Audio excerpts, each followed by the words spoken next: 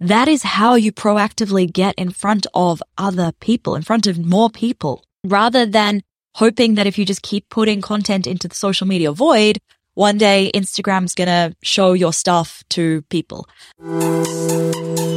Welcome to Socialette. I'm your host, Steph Taylor. As a launch strategist and digital marketer, I've learned a lot of lessons the hard way while building a 7-figure online business. If you're an overwhelmed business owner struggling to scale while also keeping your clients happy, this podcast is for you.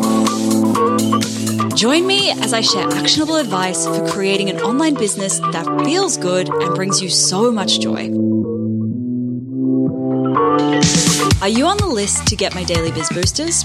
Every day, I'll send you a bite-sized prompt that is designed to help you grow your business in a more intentional way. Sign up at stephtaylor.co/DBB or at the link in the show notes.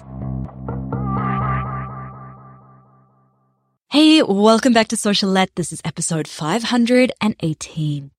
Today, I have one jam-packed episode for you because you all asked me questions in my survey that I recently sent out, and I am answering them today. Well, I'm answering about 20 of them today, and I will do a few other Q&A sessions in the next couple of weeks because I have hundreds of questions from all of you. So if you were somebody who sent in a question, thank you so much. I really appreciate it that you took the time to fill it out. And together we donated well over $500 to the RSPCA. So that's hopefully some happy dogs and cats and other animals over there.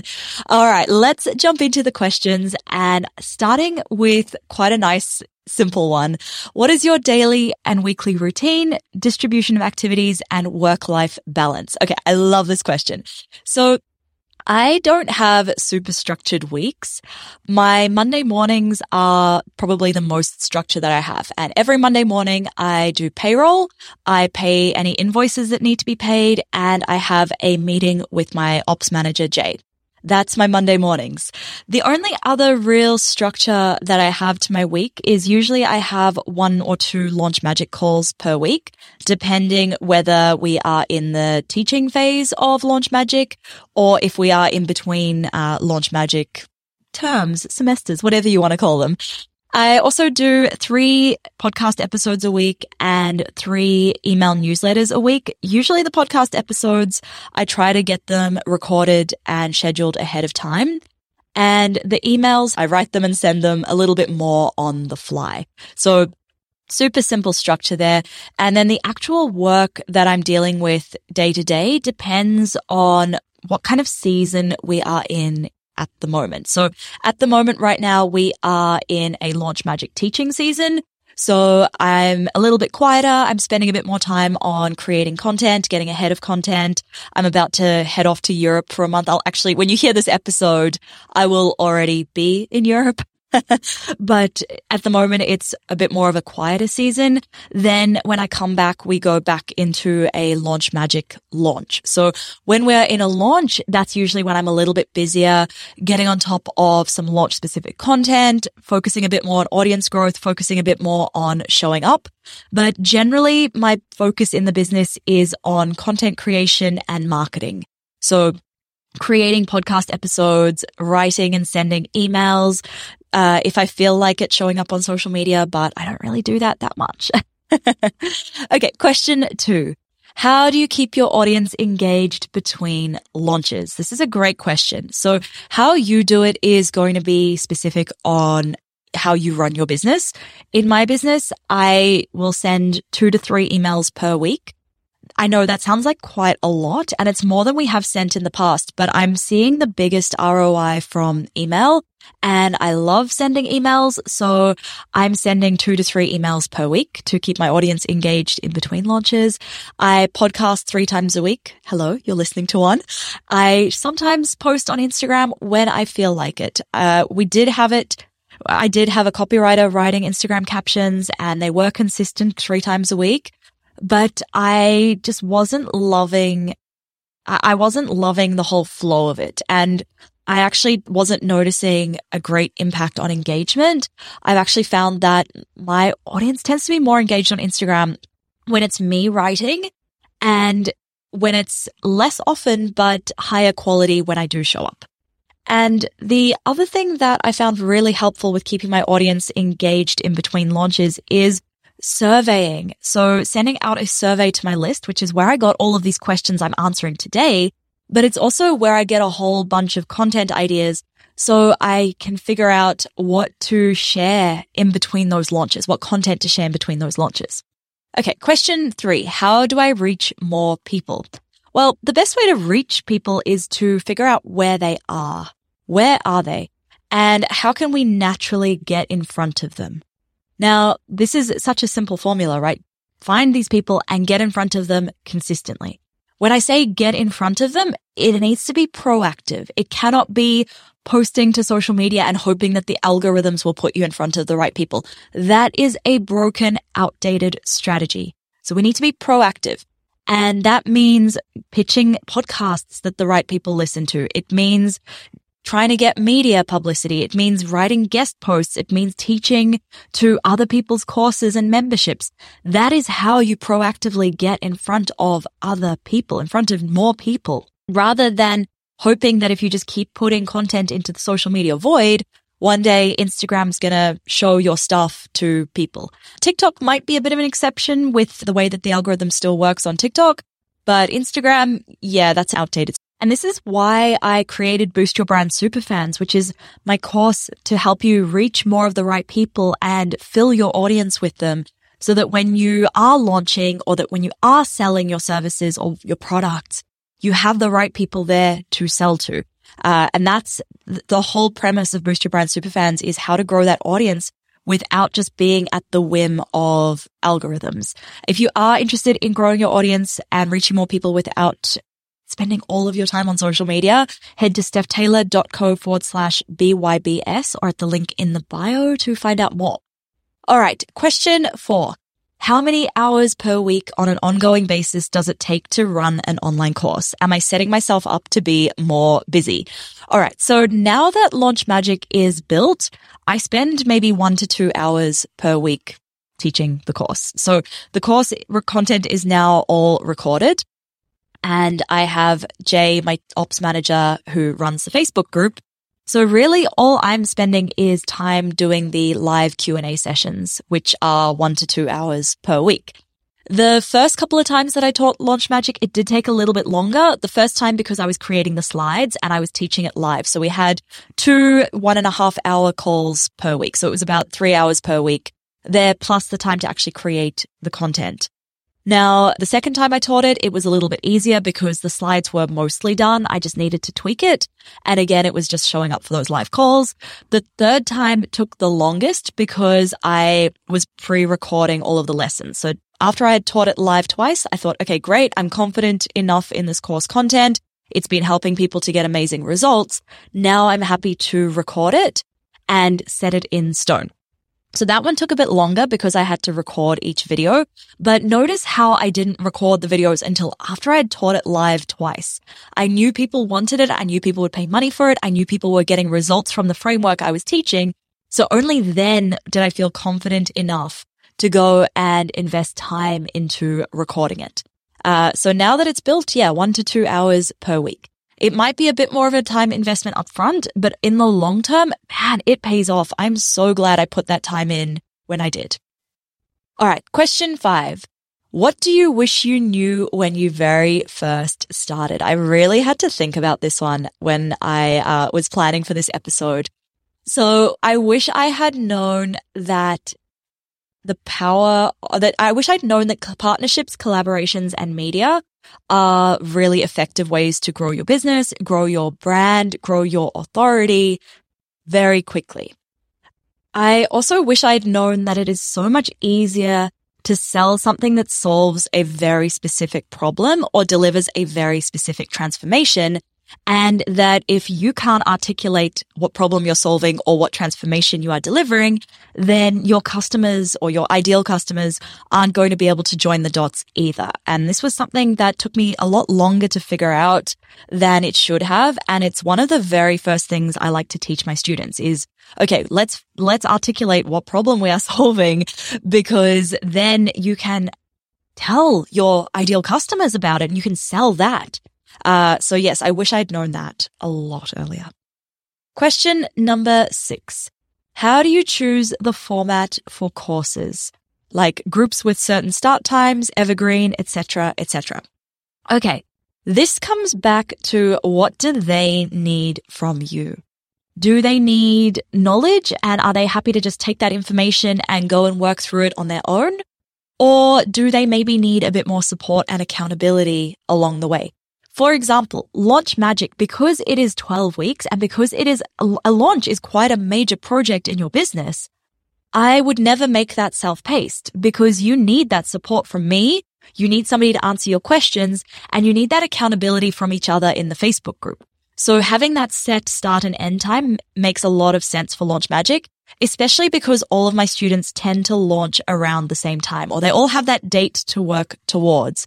And that support of the group that's going through the same kind of mindset struggles, that makes a huge difference.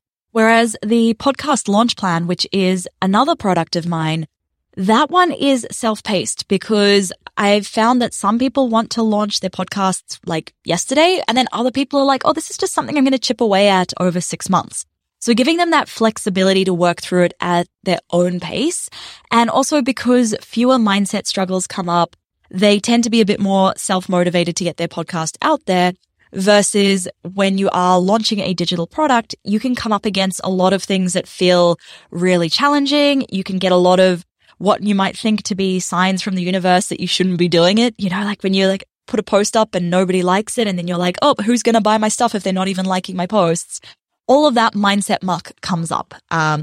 So that's why I have Launch Magic in that sort of structure. So that is what I would generally recommend is looking at what they need from you the most. Question 7, where should I spend my time and money to get the biggest return? And how do I do this without spending 80 hours a week on it? I would say if I had completely limited time to run my business, I would start by focusing on my email list. I would spend my time building my email list. So setting up a lead magnet, which is an upfront time investment, but over the long run, it will save you time. So setting up that lead magnet and connecting the dots with a nurture sequence. You can use a tool like HubSpot for that. And then creating evergreen content to promote that lead magnet. For example, a blog post, and then the call to action from that blog post is, hey, download my free digital product kickstart kit, or a podcast or a YouTube video. So evergreen content is content that is designed to have a longer lifespan. Typically content like Instagram posts, that's got a pretty short lifespan. But if you are doing a blog post or a podcast or a YouTube video on something that isn't just a relevant topic at this point in time, but that people will still find relevant 6 months from now, a year from now, that is evergreen content. So then once you've built that email list, then I would focus on making offers to that email list consistently. So consistently selling to that email list. We often build an email list and focus on sharing so much value, and then we never sell to that list. So, and then we wonder why nobody's buying. So you do need to sell to your email list. At the same time, I also do share my content to my email list consistently. That doesn't mean every single day. Okay. You don't have to share stuff every single day. That's not what consistently means. If you can only commit to one blog post every week or one podcast episode per week, as long as you stick to that cadence consistently, that's fine. Question 8. How do you determine how much time to spend on what activities, and how do you know what is a profit-moving activity when there aren't any profits yet? Okay. The second part of your question, how do you know what is a profit-moving activity when there aren't any profits yet? This is the risk of business, right? And nothing ventured, nothing gained. Unfortunately, if we were certain that certain activities would create profit, we'd all be doing them, right? So how do we determine that? Well, in my own business, we determine that based on past results. But if you don't have those past results, it's going to be an estimate or a guesstimate at best. And you're going to have to test, commit to, say, a month or 6 weeks or 12 weeks, depending on the activity, and testing and measuring and then coming back and seeing, okay, did that move the needle or did that not? And it needs to be something that you can commit to. You need to commit a decent chunk of time, and how long you commit will depend on the activity. But you can't just do something for a week and say, oh, that didn't work, because it's not what happens once. It's what happens consistently over time. It takes that time to build that momentum. Now, how do I determine how much time to spend on what activities? So I tend to be biased towards spending more time on things that will provide long-term results. For example, I will spend more time building an online course than on recording Instagram reels. I will spend more time creating a podcast episode that I know is going to be relevant content for a very long time than I would creating an Instagram caption, for example. I would spend more time building and preparing for future launches than I would on trying to get clients right now. So being more biased towards things that will pay off in the long term, I think has been one of the biggest reasons, or one of the biggest drivers behind my own business's success. And that's where I would be focusing my time and energy if I were starting out again. Obviously, you do need to spend some time on the short-term activities because you do need to bring in some profit. Some income straight away. But if you can make sure that most of your time is on long-term activities, I think you'd be setting yourself up for some really solid growth. Okay, question 9. How do you attract the right audience who are ready to buy? Great question. So for most of our businesses, we're not going to attract people at the stage where they are ready to buy. We are not a supermarket. It's going to take some time for them to know you, like you, and trust you enough to buy from you.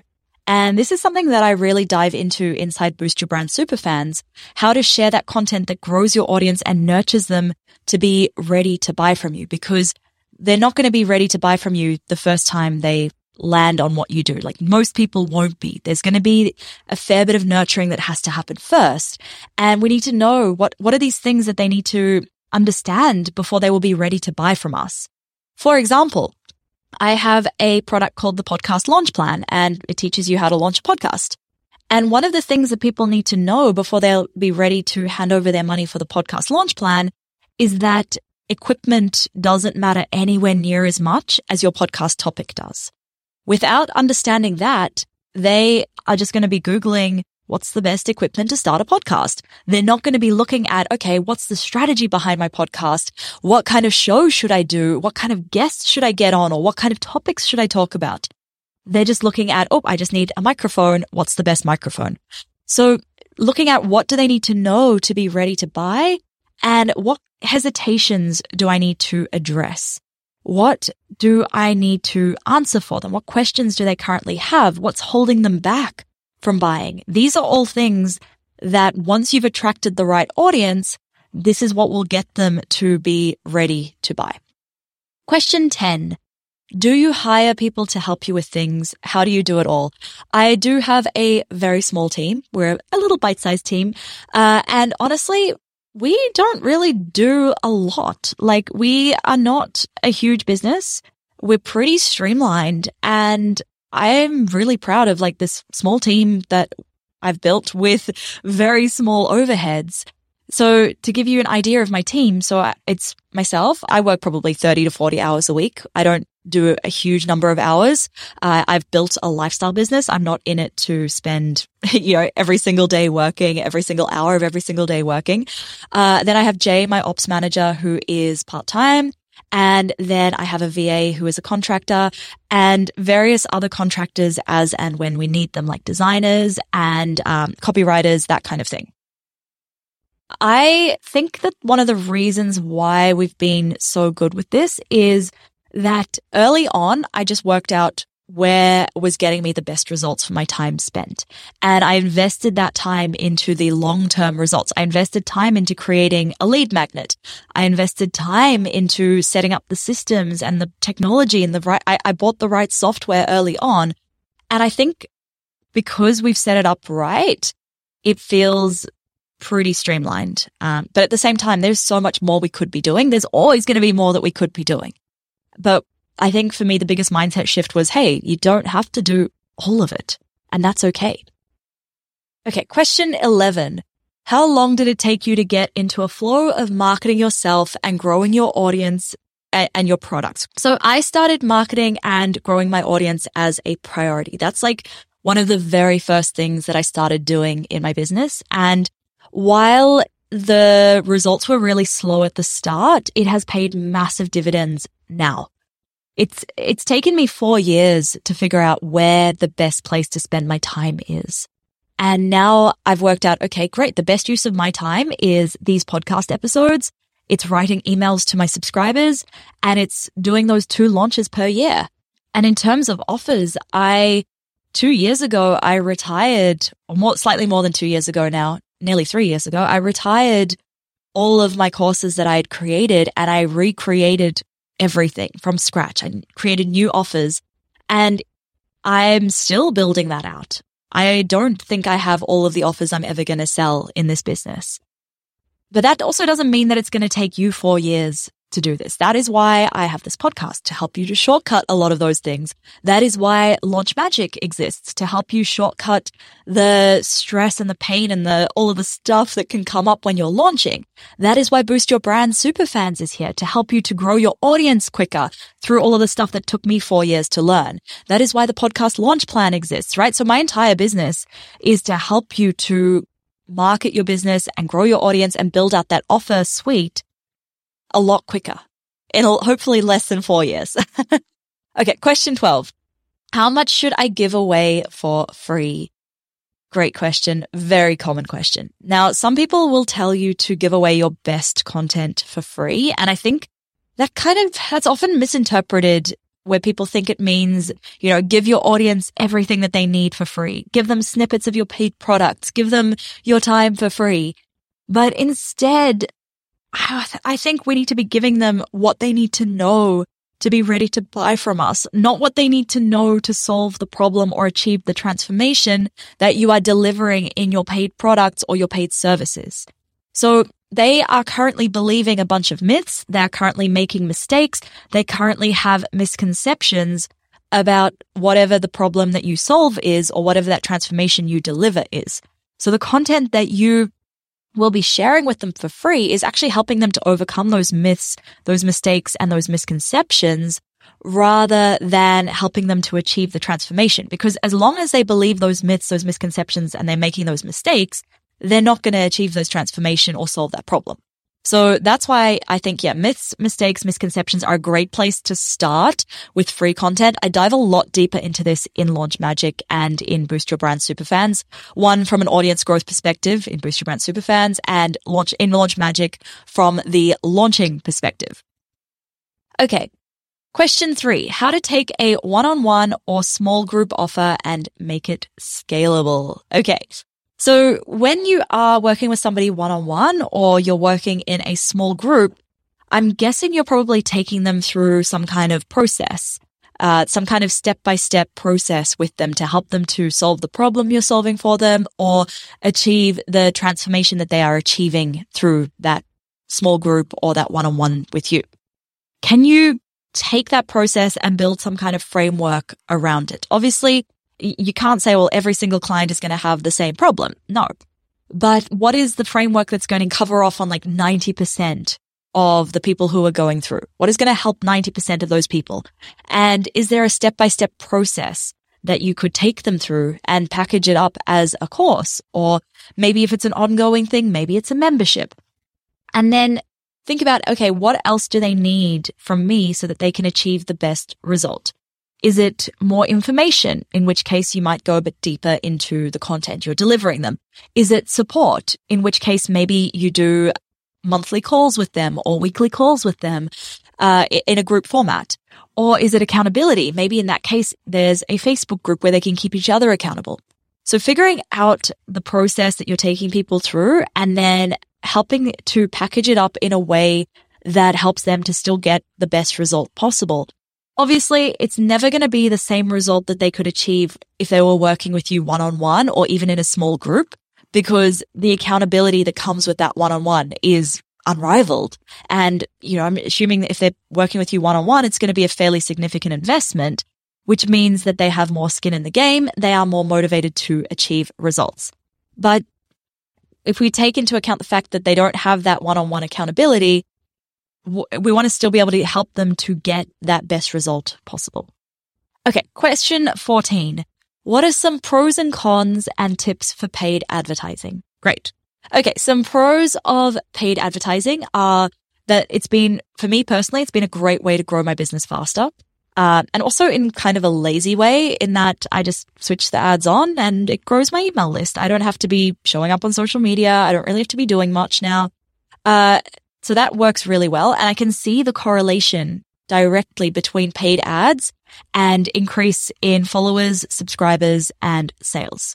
So that is a huge pro. In terms of cons, you are at the whim of Facebook or whatever platform you're using to run those paid ads. And as we've seen with the iOS 14 update, that has kind of thrown people's ads upside down. For me in my business, it took one product from ridiculously profitable to not even worth running ads for anymore. And we also don't know what the future is going to hold for platforms like Facebook ads that rely so heavily on that third-party data. So we don't really want to rely on paid ads to build a business. We want to make sure that the business is still sustainable without paid ads, and then paid ads are just like the cherry on top that makes everything grow a little bit faster. So yeah, if you can use those ads to build your email list, then that will protect you somewhat from any changes that we might see or we are very likely to see. And I will be sharing a bit more around some of those changes that are happening around privacy and data and what that means for us as business owners and marketers in the future. I'm actually thinking about starting a second podcast just for that. But anyway, that's another shiny idea. Okay, so some tips for paid ads. Know your numbers. That is the biggest tip. If you only take one tip from this, know your numbers. Not just how much you are spending and how many clicks you are getting, but how much it's costing you per lead, how much it's costing you per sale, whatever the relevant metrics there are, knowing what those are and how you are measuring success. So know those numbers and track them diligently. Another tip would be that if you are running Facebook ads for a launch, I would launch that program, course, membership, whatever it is, first to your existing audience. Because the first time we launch something, we don't know if people are going to buy it or not. And that's why I always say, launch it and then build it.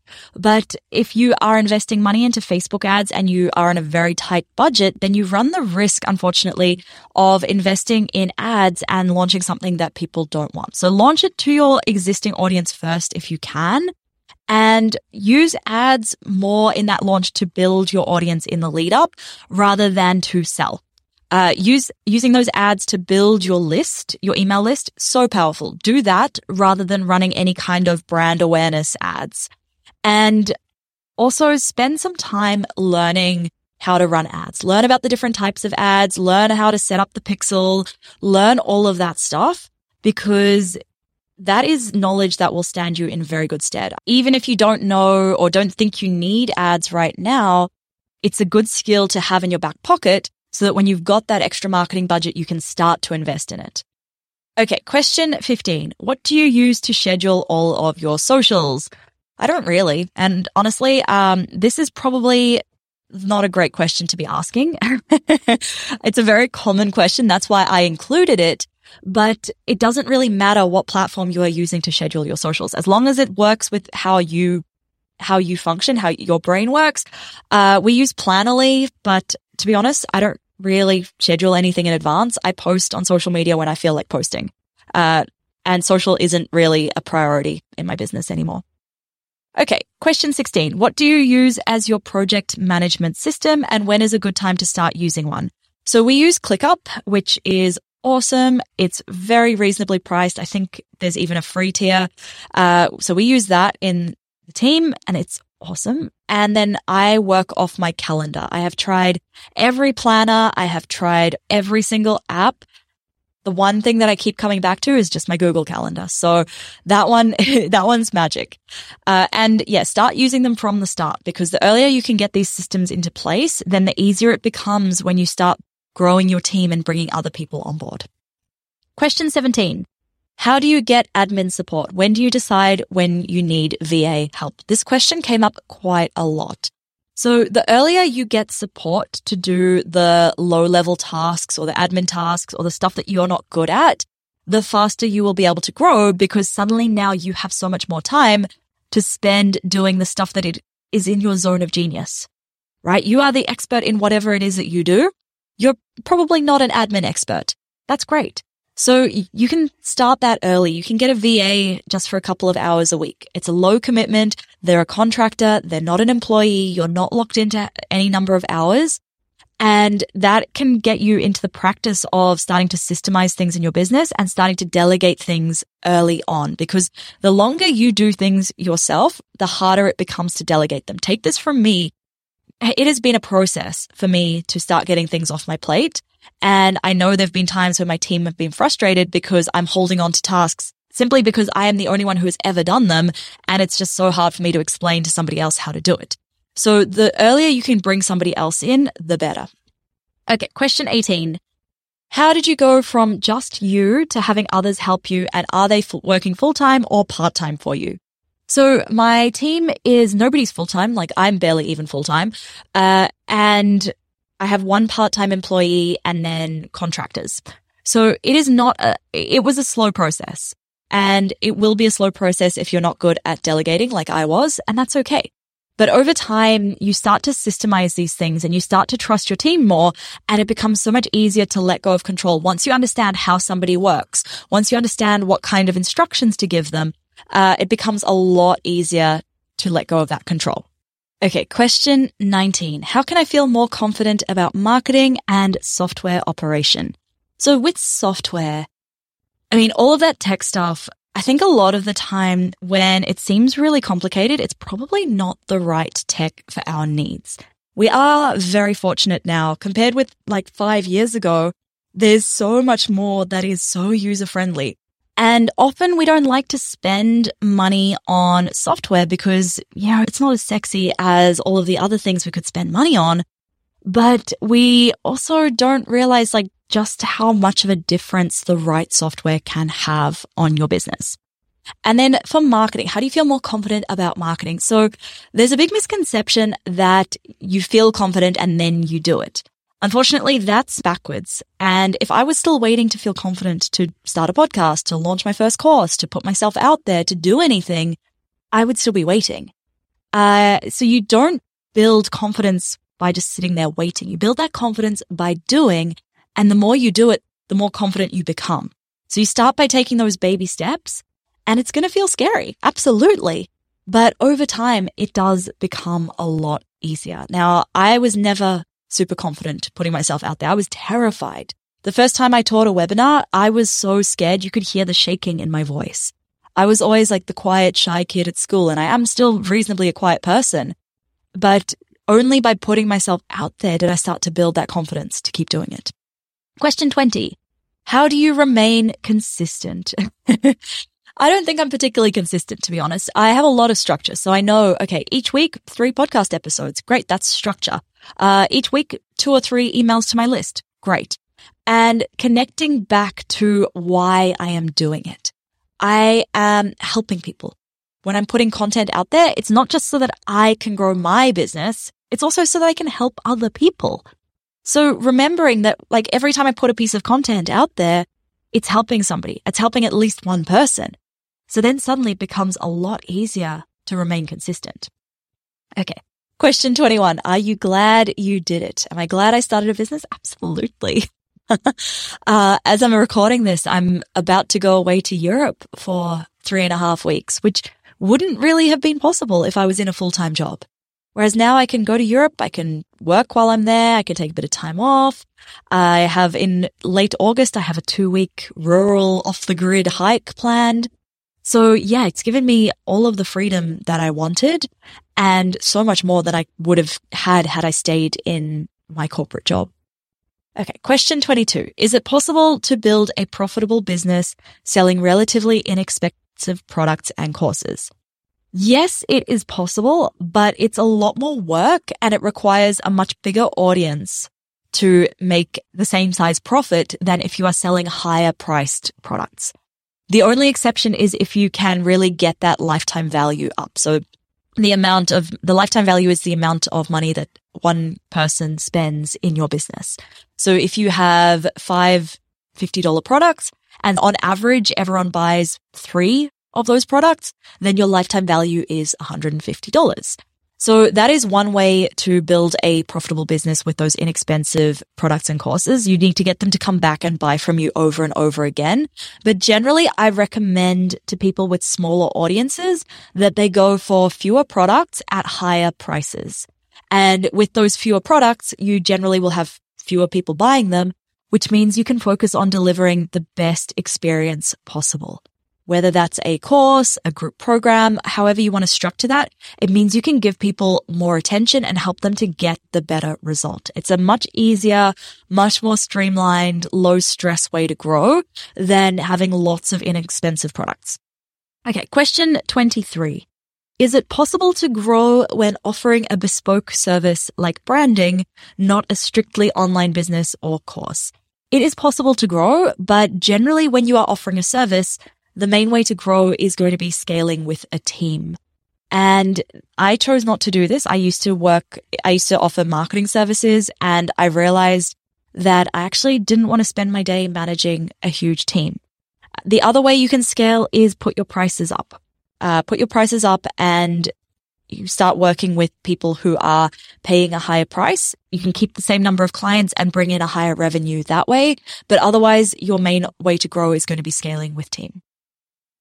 Question number 24. When is the best time to start paid traffic? Best time to start paid traffic, I would say start as early as possible, but when you have some kind of lead magnet or system in place for building your email list so that you are capturing people, not just driving traffic to a website or to an Instagram post and they like your post or they click on your website, but then they just drop off. We would rather capture people so that we can keep marketing to them over and over again rather than just driving traffic once. Question 25. How do you undertake market research to ensure the product we're building will be something people buy? I think the best form of market research, and I've talked about this a lot in previous episodes, is launching it before you build it.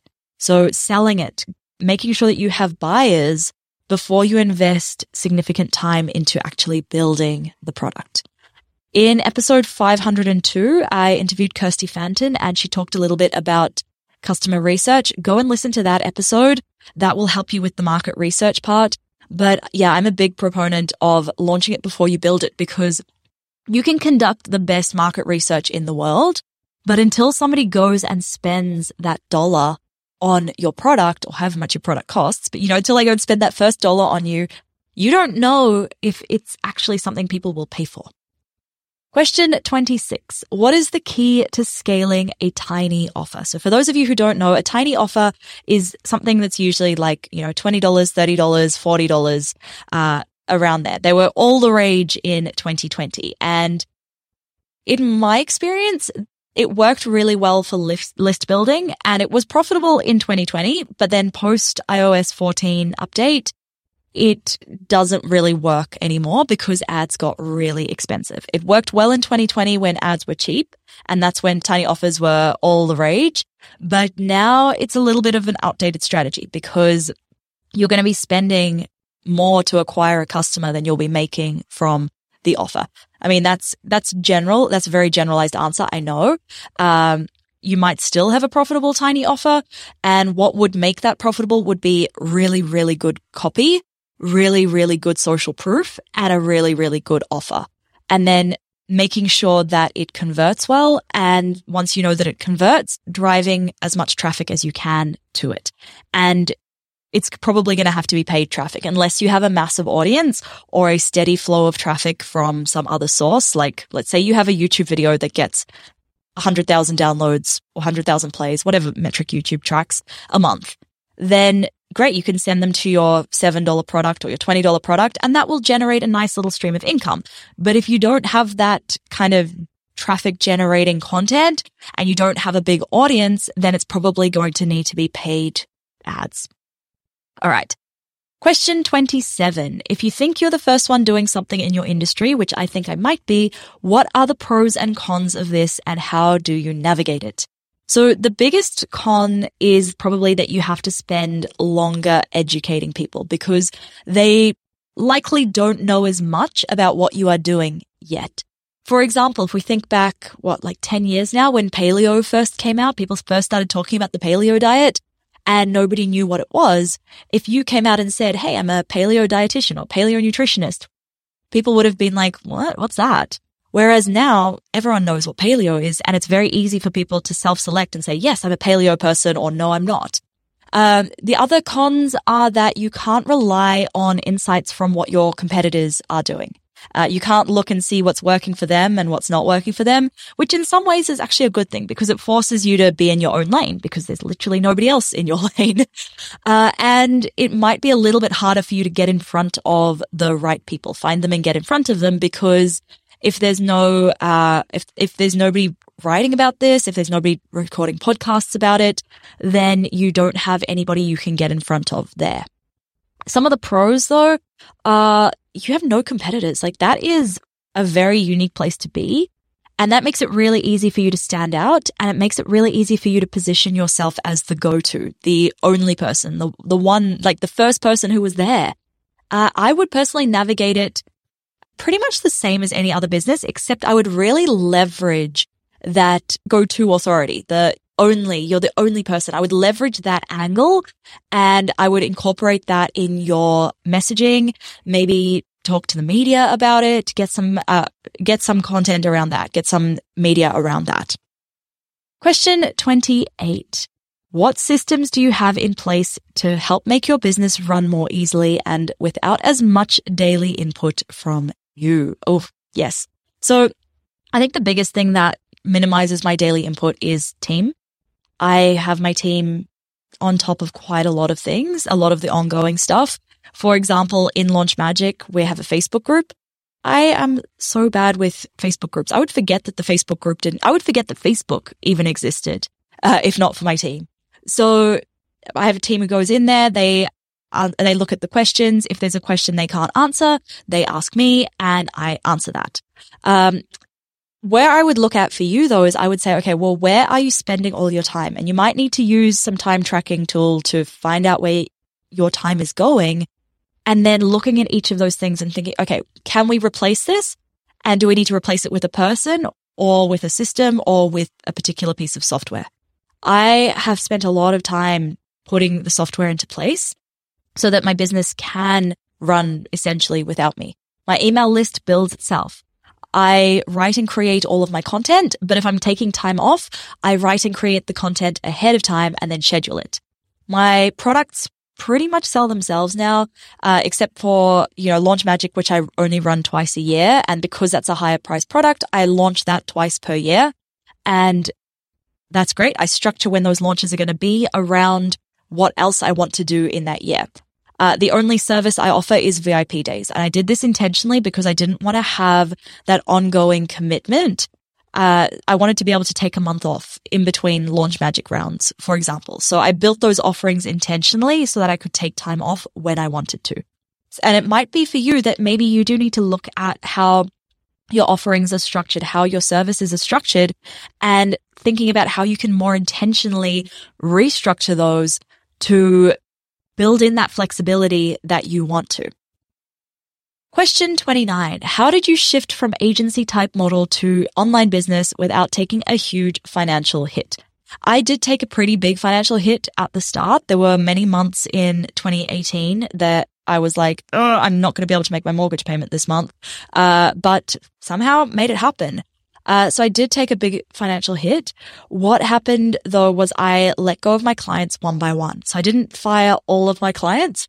I let go of one client, which I said, okay, great. This frees up 4 hours of my time this month. How can I spend that 4 hours in a way that is going to help me to move this online business forward? And then as I started to replace that income, I had built the confidence to let go of the next client and on and on and on. So it was a gradual transition more than I fired everyone and then pivoted completely and started from day one. Okay, question 30. Lucky last. Is there a way to launch multiple mini courses without the huge launch strategy? So the huge launch strategy, we think of the huge launch as like this massive push, this massive hype building thing. But the actual strategy behind the launch isn't in the hype. It's in the content. It's in the audience growth. It's in the nurturing them to the point where they're going to be ready to buy from you. And this is applicable to mini courses as well as it is for big courses. And yes, you can absolutely launch mini courses without doing a big launch, without doing the 60 to 90 days of content. If you already have an audience and if you are consistently sharing content to them, and if they already know what they need to know to be ready to buy from you. Otherwise, yeah, you do need to have that launch strategy. The second and subsequent times that you launch it, that becomes easier because now you've got this audience that are used to consistently hearing from you. So yes, the launch strategy is not just about having that webinar and having that, that perfect content and the hype and everything. It's about getting people to the right place that they need to be ready to buy from you. All right.